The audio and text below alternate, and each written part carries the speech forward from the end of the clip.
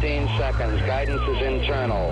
10, 9. Ignition sequence start. Space Nuts. 5, 4, 3, 2. 1, 2, 3, 4, 5, 5, 4, 3, 2, 1. Space Nuts. Astronauts report it feels good. Hello once again, and thank you for joining us on this, the Space Nuts podcast, episode 196.5. No, it's 196, but when we get halfway through, it'll be 196.5. Joining me, as always, is his good self, Professor Fred Watson, astronomer at large. Hello, Fred. Hi, Andrew. Good to talk to you again. Andrew Dunkley, broadcaster at large from Dubbo. Yes, and broadcasting from my home as of this week. That's pretty impressive. Yeah, so, I mean, you've been in isolation for a bit longer than me. This is my first couple of days. Yeah. But you know what I've discovered is, because I'm doing two jobs, I do the radio job and then I do the Salvation Army job. I've got both sets of computers and I've got 4 screens here and work phones. It's mayhem. But I'm finding I'm more productive. Because when I'm on the radio, I can't answer the phone, obviously. But while I'm doing it from home, and we're doing it kind of in a semi-automatic way, which sounds bad, but it does work, I can answer the phone between segments, and I've been doing both jobs from 6 o'clock in the morning. It's bizarre, really bizarre. This new way of life. Be careful who you say that to, because they might say, oh, he's doing 2 jobs at once. We'll halve his pay. That'll happen anyway. Yeah. That will happen. There's certainly been an impact here regarding COVID-19. My wife's position has been frozen, so she's been stood down. So we've got to deal with that. Don't know how much longer my other roles will last, but we'll keep the podcast going, Fred. Yeah, if only to alleviate boredom. Exactly. So let's go through the topics of the day, or the topics of the week. And this collaboration between Airbus and the European Space Agency looks interesting. In fact, they've been successful in commissioning the Cheops mission, which we will obviously learn more about. We'll also talk about these medium-sized black holes, because they were thought to exist, but we'd never seen one. Now we've discovered one or two, and Hubble has found the best evidence yet of mid-sized black holes. And you can't get away from it. Swinburne University has a COVID-19 symptom tracker. So I think it's a satellite that uses laser technology to take your temperature. I don't know. We'll talk about that. And some questions. This question, Fred, I think is very astute, very thought out, very, very, very clever indeed. Here we go. Chris is asking, how do comets have tails? How, not why. How? Because he's like some people, I imagine, confused about the vacuum of space enabling that. And then there's this really dumb question from some loser moron wanting to know how humans would adjust to living on Mars because it's got a longer day. I wonder who that could have been. He tells me, because I talked to myself, that he was watching The Martian again the other day and got to thinking about settling on Mars and how humans would adjust long-term to having a near 24-and-a-half-hour day. Yep. So let's tackle that one. I think that's question of the year so far myself. Well, it obviously is that. Yes. When we start asking each other questions, it secretly means there's no audience. That's what that means. Exactly. I think it's telling us something. But we always welcome your questions, dear listeners. And Andrew, I'm just hijacking the segment. Yeah, he just muscled in. That's all that's happened. Couldn't help myself. Well, I do. It's the journalist in me, Fred. I can't help it. Well, it's good. It's good that you've still got that instinct, Andrew. Yes, it's there, all right. It's a good question. I'll tell you what an instinct it is. I drove past a motel the other day and they had a big sign in the driveway, no vacancy, but there was not one car in the car park. And I thought, that's got to mean something. Yes. And there was 2 answers to the question. There's absolutely no tourism, so what's the point? Or the government's paying them to use it as an isolation ward. That's interesting. Yes, I'm still pursuing. Yes. Let's get down to business. Airbus and the European Space Agency, ESA, have got in bed together, and they have successfully commissioned the Cheops mission. Now, I gather that this is the first time that Airbus has basically done this exclusively with ESA, something to that effect. I read the media release and I fell asleep several times. So I think you better take over here. Well, look, it is, in a way, it's a story that you wouldn't normally talk about, because this is a routine part of putting something into space, and the handover from the contractor who's put the object into space to the operator of the satellite is a formality, and it's big news within the industry. Maybe not so much in the wider world, but the reason why I highlighted this was because I think this spacecraft itself is very interesting to talk about, and really just celebrating the in-orbit commissioning is just giving us an excuse to talk about it. Fair enough. I think it might, I'm not sure about this, Andrew, but I think it might be normally pronounced Cheops. Okay. Because it's named after an Egyptian monarch from ancient times. But it is. I grew up thinking that the pronunciation was Cheops, but yeah, it might be. You might be right. It could just be an Australian thing, mate. Yeah, well, yeah. I might be doing the wrong thing by turning it into a Greek word, but the bottom line, it doesn't really matter how you say it, because it's actually an acronym. I figured it would have been. Yeah, so Cheops is as good as anything. But actually, maybe the acronym gives us a little bit of insight, because it stands for Characterizing Exoplanets Satellite. And of course, it's the CH in characterizing that. Yeah, that's a switch. That starts it up. So anyway, and that tells you the story. The spacecraft is a joint venture between ESA, the European Space Agency, and the Swiss Space Office. In fact, it originates, I think, in the University of Bern in Switzerland. I think they were they're the Centre for Space and Habitability at the University of Bern is the lead institution for the project. And the name is, Characterizing Exoplanet Satellite, really tells you exactly what it's doing. It's a box about 1.5 meter cubed. It has a hole in the side for a telescope. It's a 12-inch telescope, 30 centimeter telescope, equipped with a very sensitive image sensor. The kind of thing that we've got in our mobile phones and our electronic cameras. This one is very, very sensitive to small changes in illumination. So you get an image, but each pixel of that image gives you a pretty accurate readout of how much light is falling on it. So, and that's the whole point. So what the mission is about is to observe stars which are known to have planets going around them. And not only that, these planets are ones that transit across the face of their parent stars. So, for example, stars that have been discovered by the Kepler mission to have planets, or stars that have been discovered by the TESS mission, the current one, to have planets. These are the candidates for further examination by Cheops. And the idea is that those transits of the planets in front of the star will be observed in very fine detail, and with sort of microscopic precision, if I can put it that way.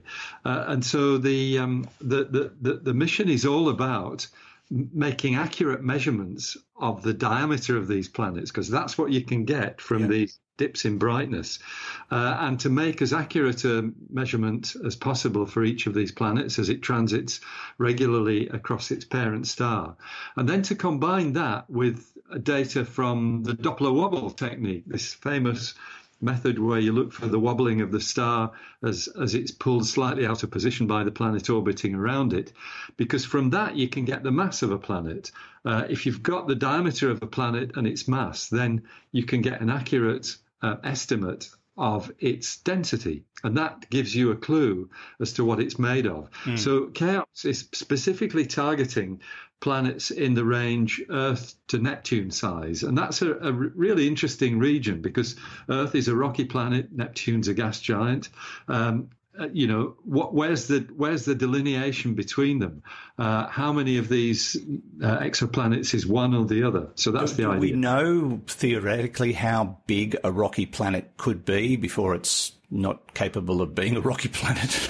Well, that's right. I mean? Yeah, I think that's true. I think the planetary science specialists do have insights into that because if it gets, I don't know, it depends very much on whereabouts in a planetary system it's formed, and the rule is pretty well what we see in our own solar system. You tend to find the rocky planets formed nearer the parent star, gas giants further out beyond what we call the ice line, where where ices can condense out or freeze out.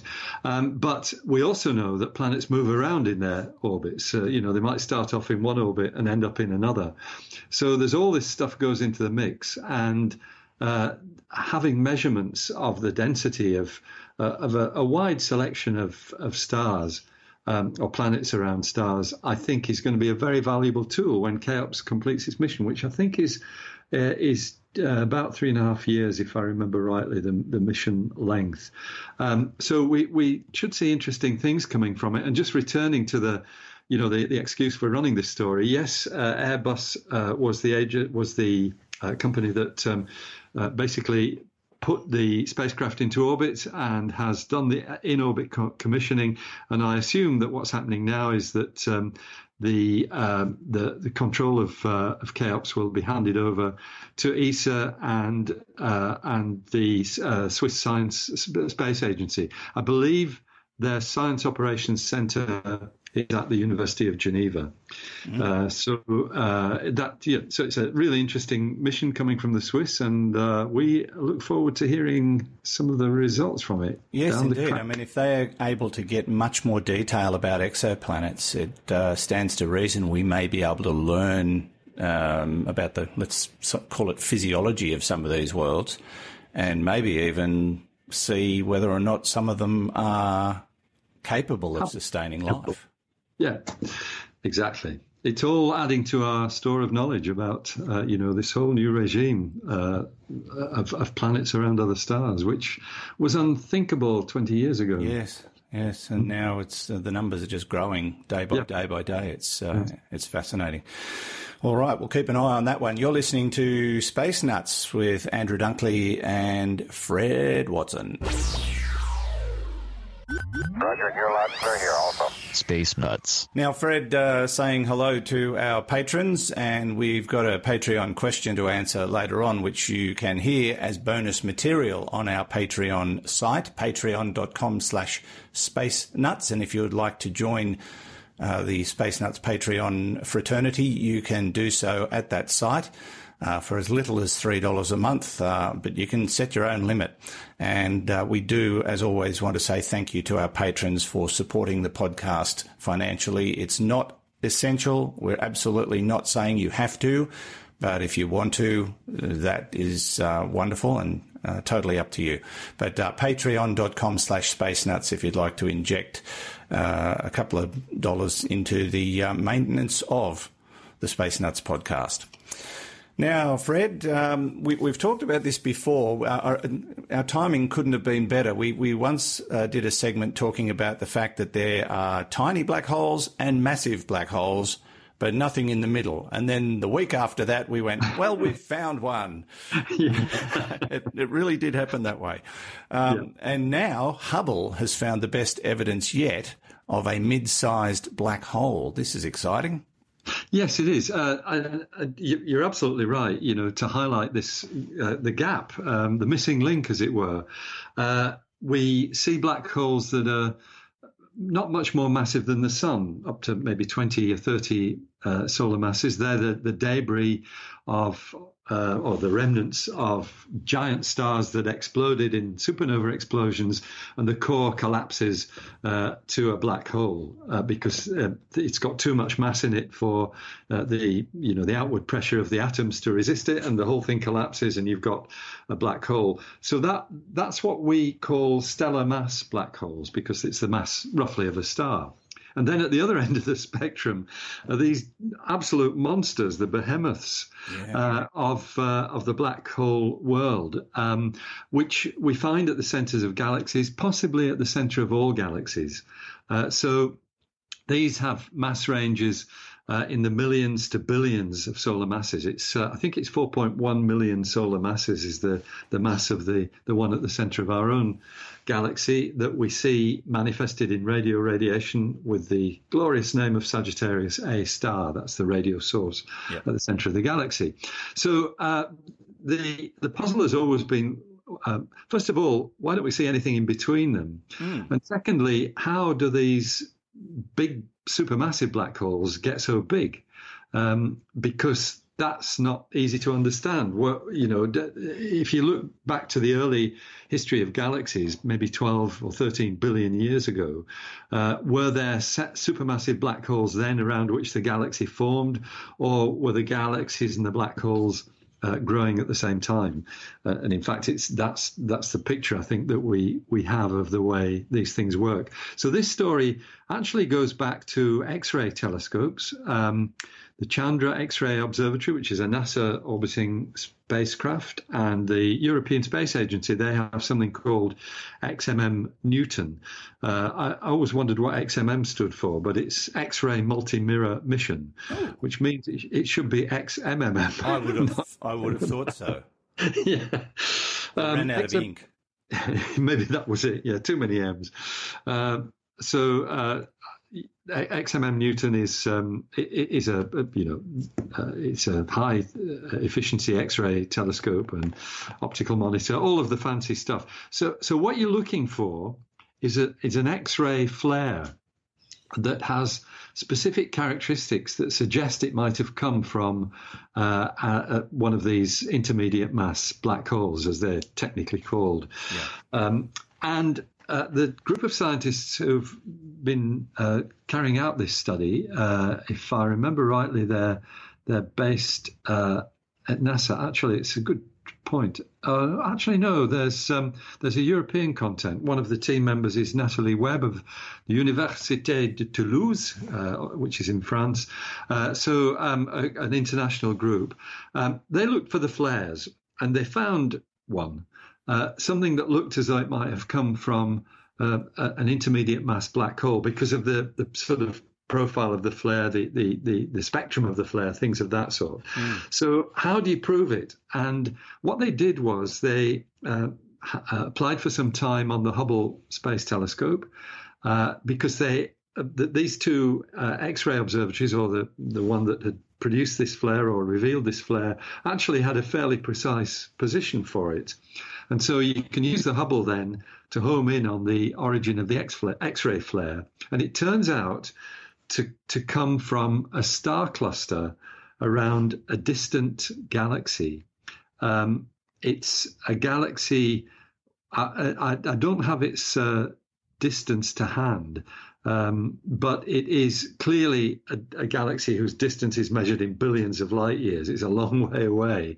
It's a galaxy far, far away, Fred. That's the technical term. That's absolutely right. It is, but like many galaxies, it has an entourage of these what are called globular clusters. We've got about 100 in orbit around our own Milky Way galaxy. They're clusters of stars, tens to hundreds of thousands of stars in each globular cluster. And we think that they're the remnants of the cores of dwarf galaxies that have been kind of stripped of their outer stars by the gravitational pull of our own galaxy, or the parent galaxy, the galaxy that these things are going around. So that is where the flare came from.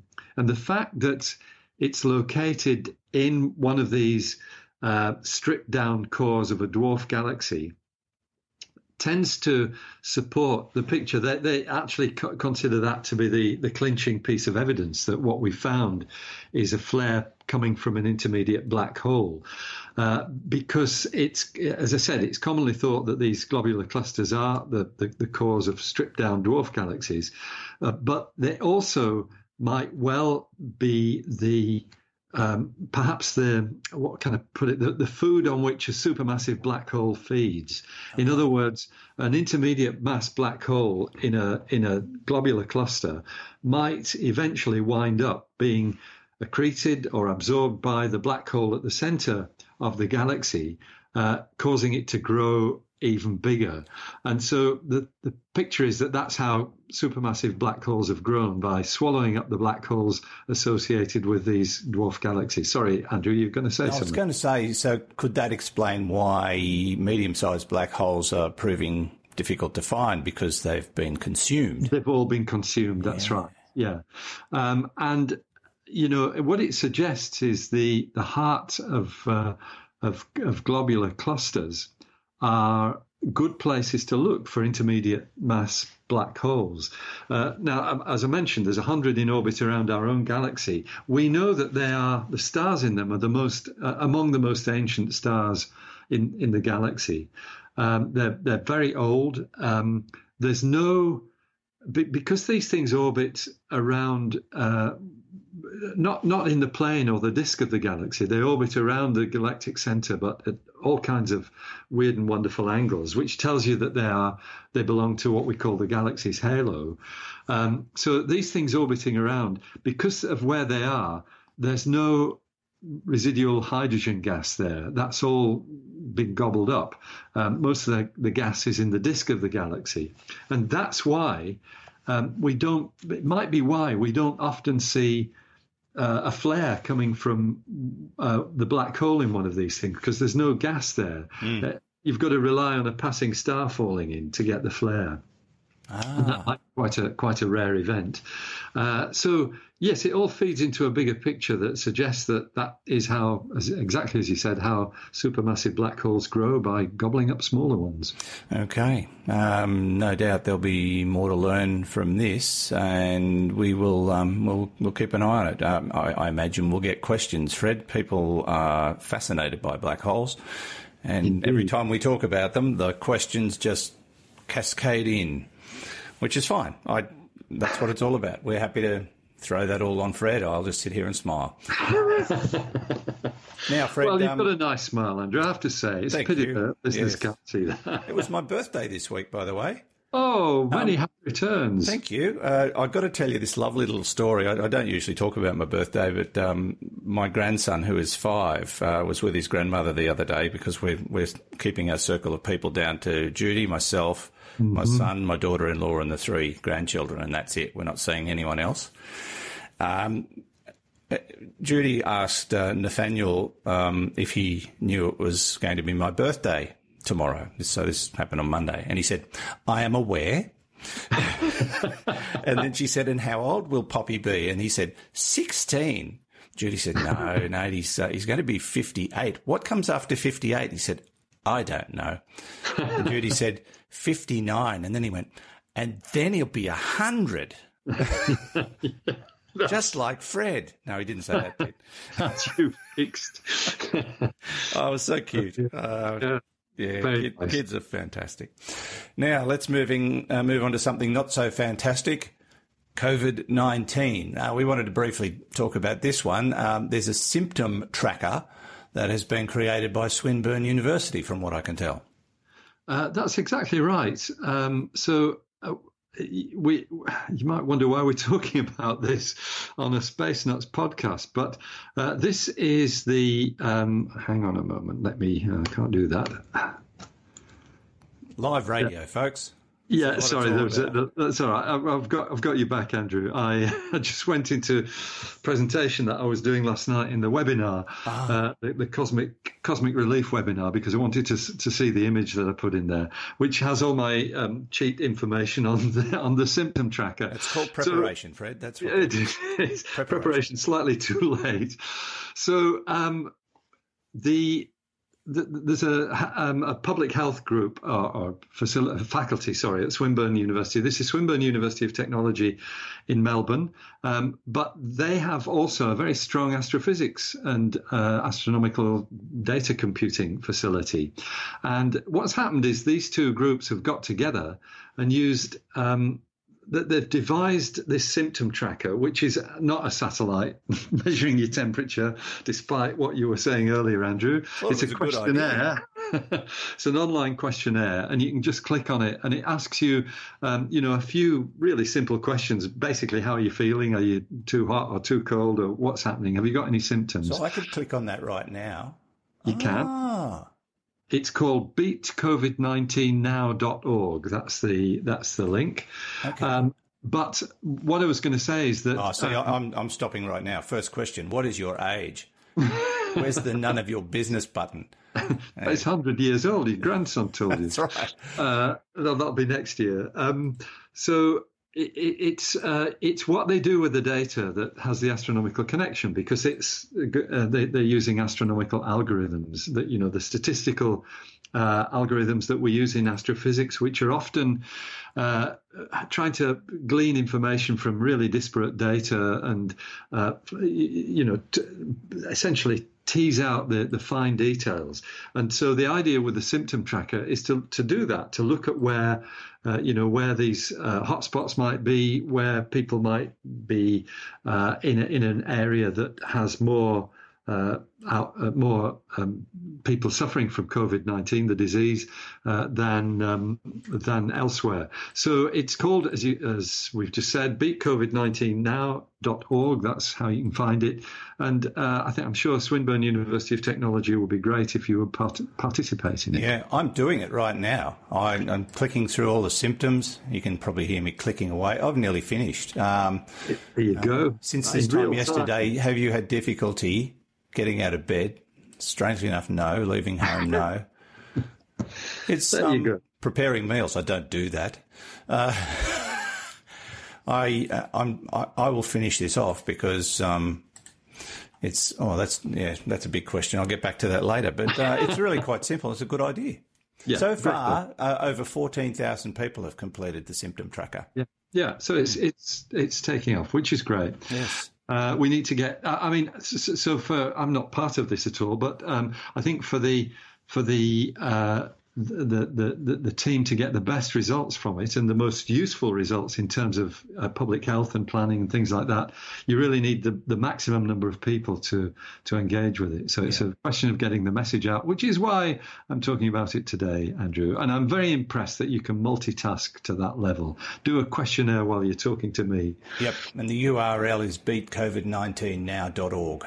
Indeed, it is. It is. All right. You're listening to Space Nuts with Andrew Dunkley and, of course, Professor Fred Watson. 0G, and I feel fine. Space Nuts. Hello to all our Facebook followers. The numbers continue to grow as they do on YouTube. We've got 1,160 followers on YouTube now. If you'd like to follow us on YouTube, subscribe at youtube.com/c/spacenuts.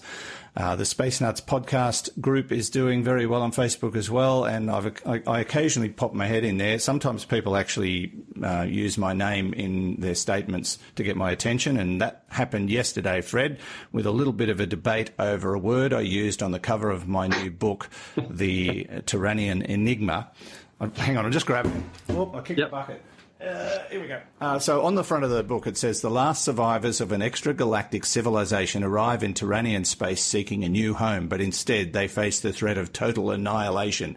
Now, at first I thought there was an argument over the spelling of annihilation, but it seems the issue is that it's a noun being used as an adjective or an adjective being used as a noun. I can't remember which. But you know what? I'm going to leave it. I like it. I don't want to change it. And if you knew what a nightmare it was going to be to just change one word.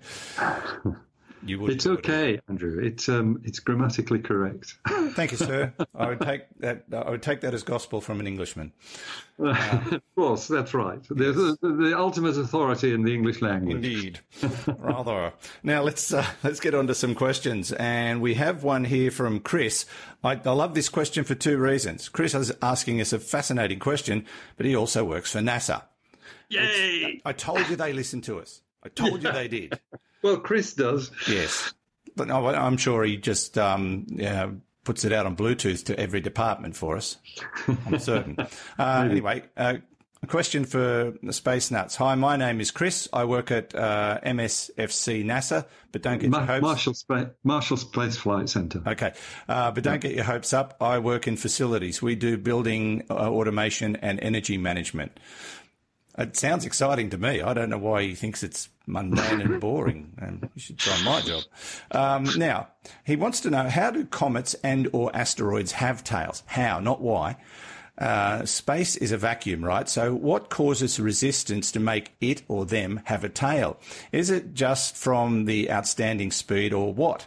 If this isn't good enough for your show, I understand. Maybe you could just give me a short answer on Facebook. No, it is more than it. No, it's adequate, Chris. It's adequate for Space Nuts. We were actually thrilled with the question. So there you go. We're going to ask it. And he finishes his little note by saying, anyway, love the show. Live long and prosper.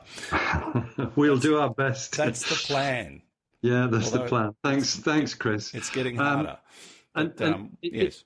Yeah, well, it's getting harder, that's right. But it's getting harder to prosper. But living long is something that I hope we both achieve. Yes. Especially as you turn 100 the year after next. That'll be good. Apparently I do. Yeah. So it's a great question, too, because we think of things, like a meteor, which hits the atmosphere, burns up and leaves a tail behind it. That's exactly what they do. Sometimes a bright fireball leaves a tail that can last for quite a while. But the physical conditions are a little bit different in space. And I guess the main issue is whether space is a vacuum or not. Well, it is.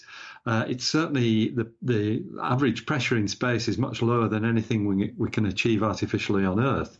But that doesn't mean it's empty, because there's a whole lot of stuff going through space, including radiation, light and heat, infrared, radio waves. They're all traveling through space. But more especially, there are subatomic particles traveling through space, and that's one of the things that comets interact with as they get near the sun. So a comet is this kind of iceberg, mountain range sized iceberg, although I suspect they're much fluffier than icebergs. They're not as strongly bound together, but there's a lot of dust in there. So when they feel the radiation of the sun, and this is really just the heat and ultraviolet, things like that, so the electromagnetic radiation, that evaporates the ice. In fact, it sublimes. It goes straight from a solid to a gas.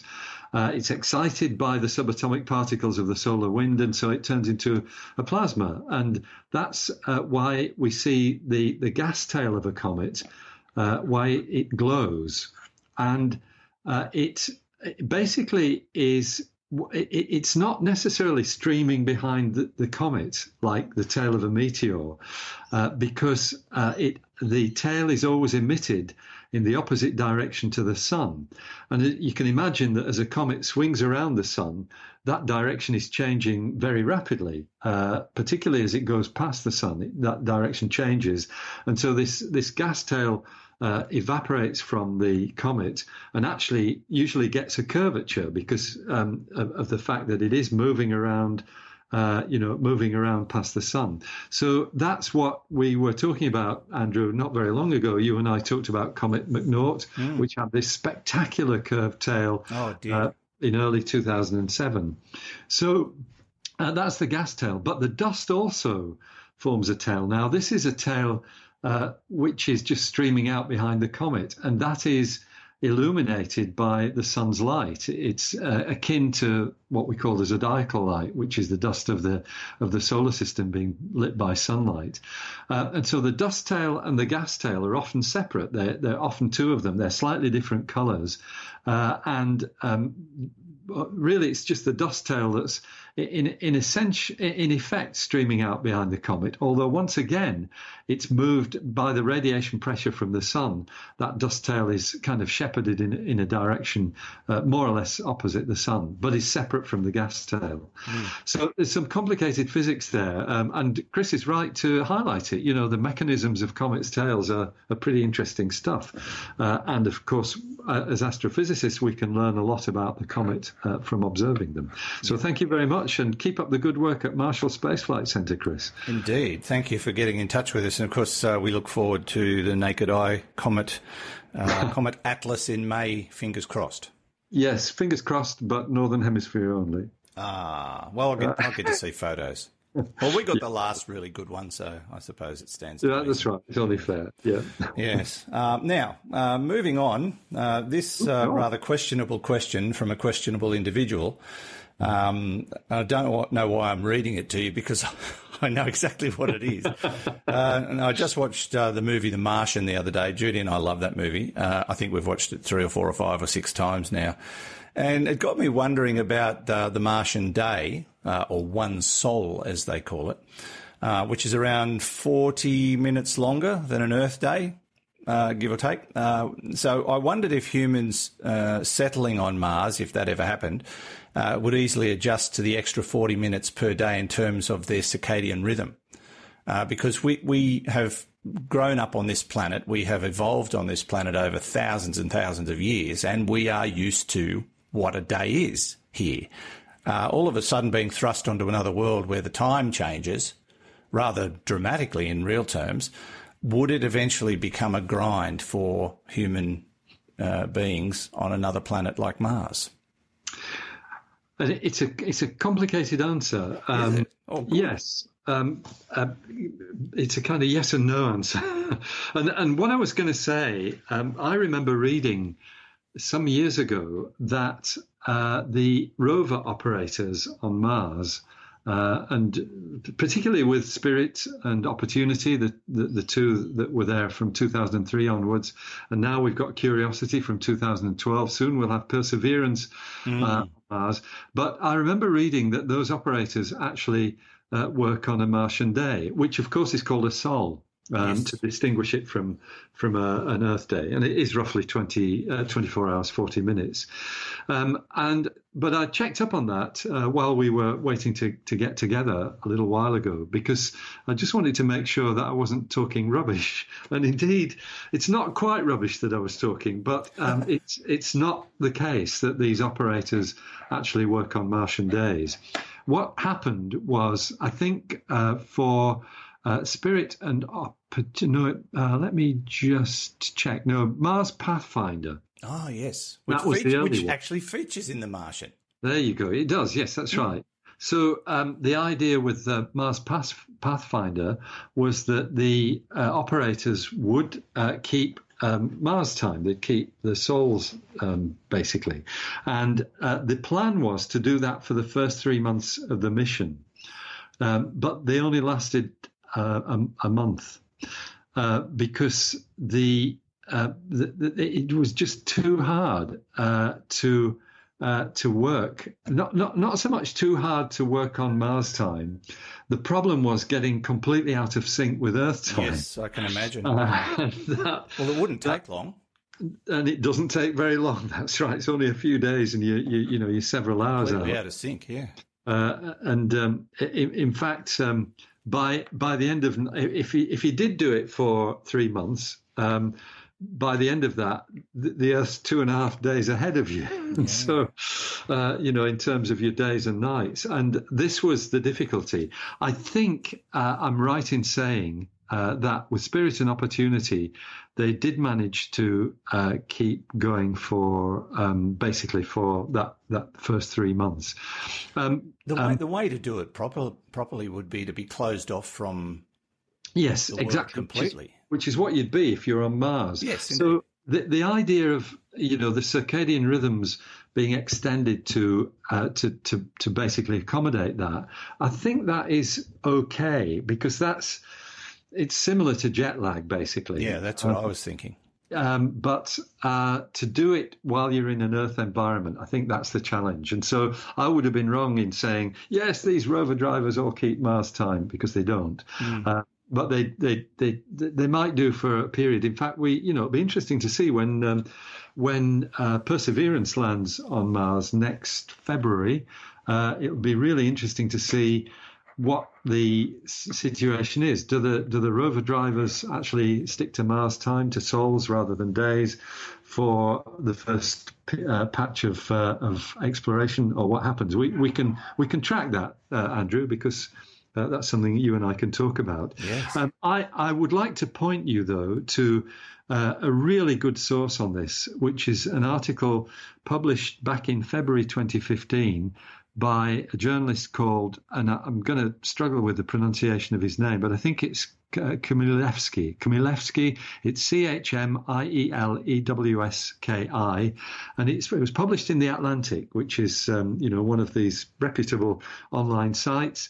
It is called, and probably the best way to Google it, to find it, is to Google it or use your favorite search engine.